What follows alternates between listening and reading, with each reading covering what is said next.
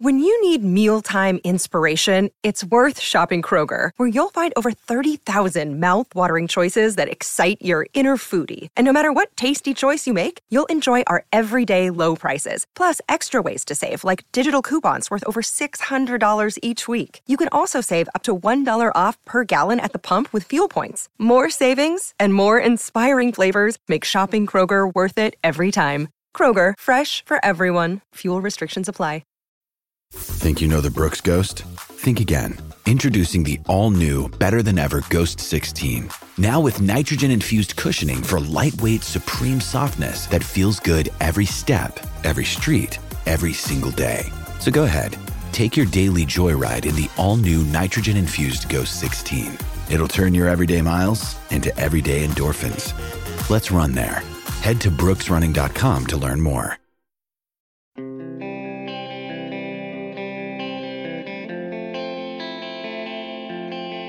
Hey, camp settings are fun.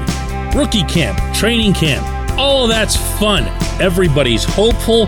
Everybody's got their sights set really high. And there's going to be all kinds of fun storylines that come with it. But there's one subject that has to be taken more seriously than any other. Good morning to you. Good Friday morning. I'm Dan Kovacevic of DK Pittsburgh Sports. This is Daily Shot of Penguins. It comes your way bright and early every weekday if you're into football and or baseball. I also offer daily shots of Steelers and Pirates, where you found this. Day one of rookie camps in the books in Cranberry. These things don't generate a whole lot of news, unless, of course, you consider Valtteri Pustinen's valiant attempt to speak English with reporters for the first time to fit into that category. Last season, my roommate Trip, Juuso, Riikola, he watching movies, but no Finnish text. And I'm watching, hey Juuso, what happened now? And he saying me, but no text, I don't understand all. Hey, no joking here. His English is better than my Finnish, and let's just leave it at that. It's not going to be, oh, look at this superb prospect who jumps out and impresses everybody. You're going to have names come along, and especially when it comes to the prospect tournament game that they'll play against Boston's prospects tomorrow up in Buffalo. Then the big boys come in, and they make all their waves, and they say all their big statements about how they believe in each other and are grateful to management for keeping them together and all that other stuff. This coming season can be condensed, I believe, to a single player, and it's not anybody from the core. And I say that with immense respect. It's about Tristan Jarry. This has to be, for this team to contend, not compete, not to be second or third place in the division or whatever else and just kind of, get wiped out in a round or two, but to contend.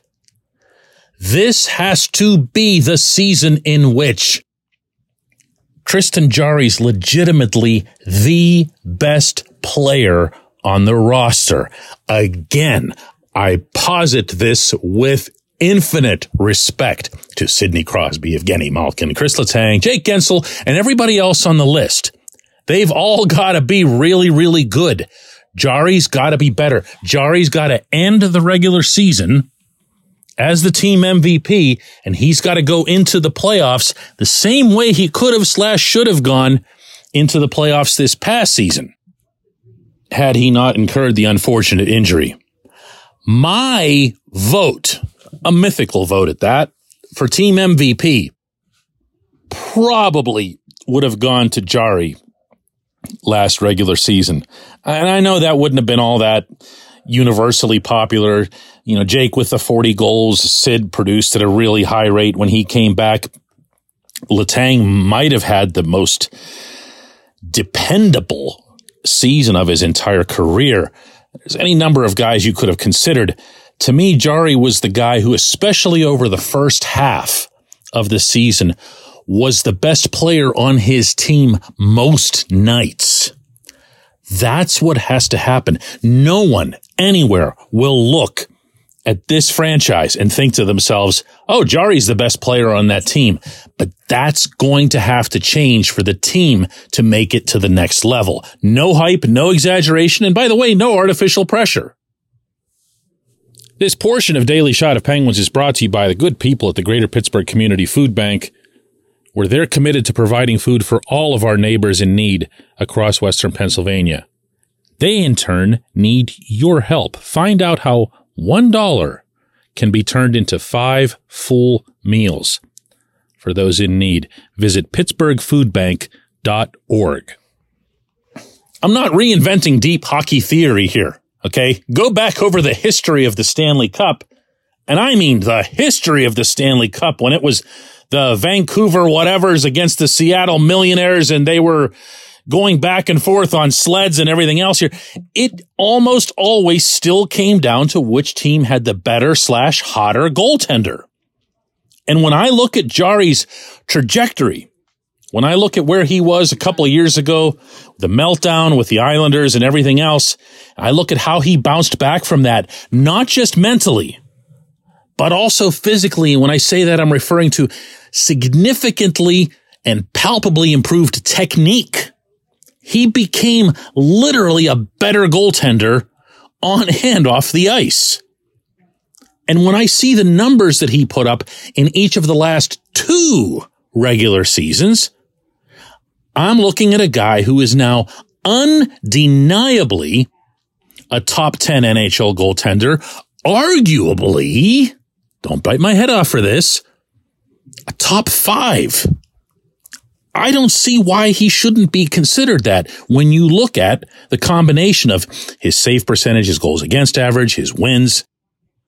And, oh, by the way, the fact that he does see a lot of shots and a lot of high danger shots.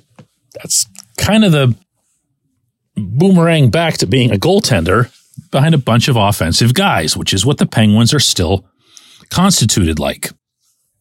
If you dispute that, or if you want to go back to the Islanders series and say, well, the last time we saw him in the playoffs, he was terrible and we've only seen 1 game since then you're just not watching. I'm sorry.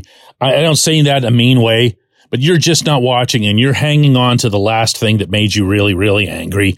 And when Jari came back and played Game 7, even though he played pretty well, meaning against the Rangers, had he won, had the Penguins scored in overtime, or had their NHL's top paid defense corps managed to hold on to a 3rd period lead, then we'd all have been singing the praises of Jari for playing on the bad foot. And for that matter, Evan Rodriguez would have been the guy who got the winning goal, and he'd still be a Penguin. And it's funny how a single outcome changes so much, not just in perception, but in reality.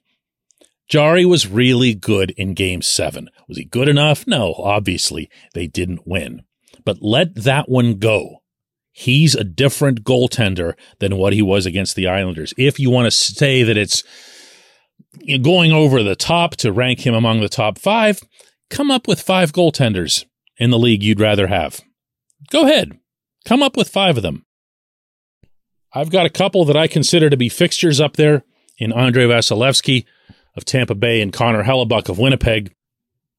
And Igor Shesterkin rose up into those ranks over the past, I guess, season and a half. It gets a good bit harder from there, doesn't it? Yeah.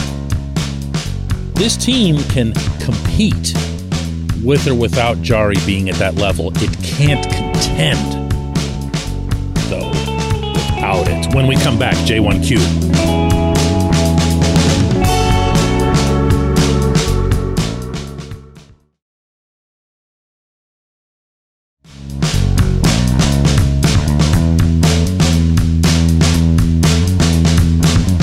Today's J1Q comes from Pete, who asks, amusingly enough, what could the front office have possibly seen in Josh Archibald that made him first day of free agency attractive to them?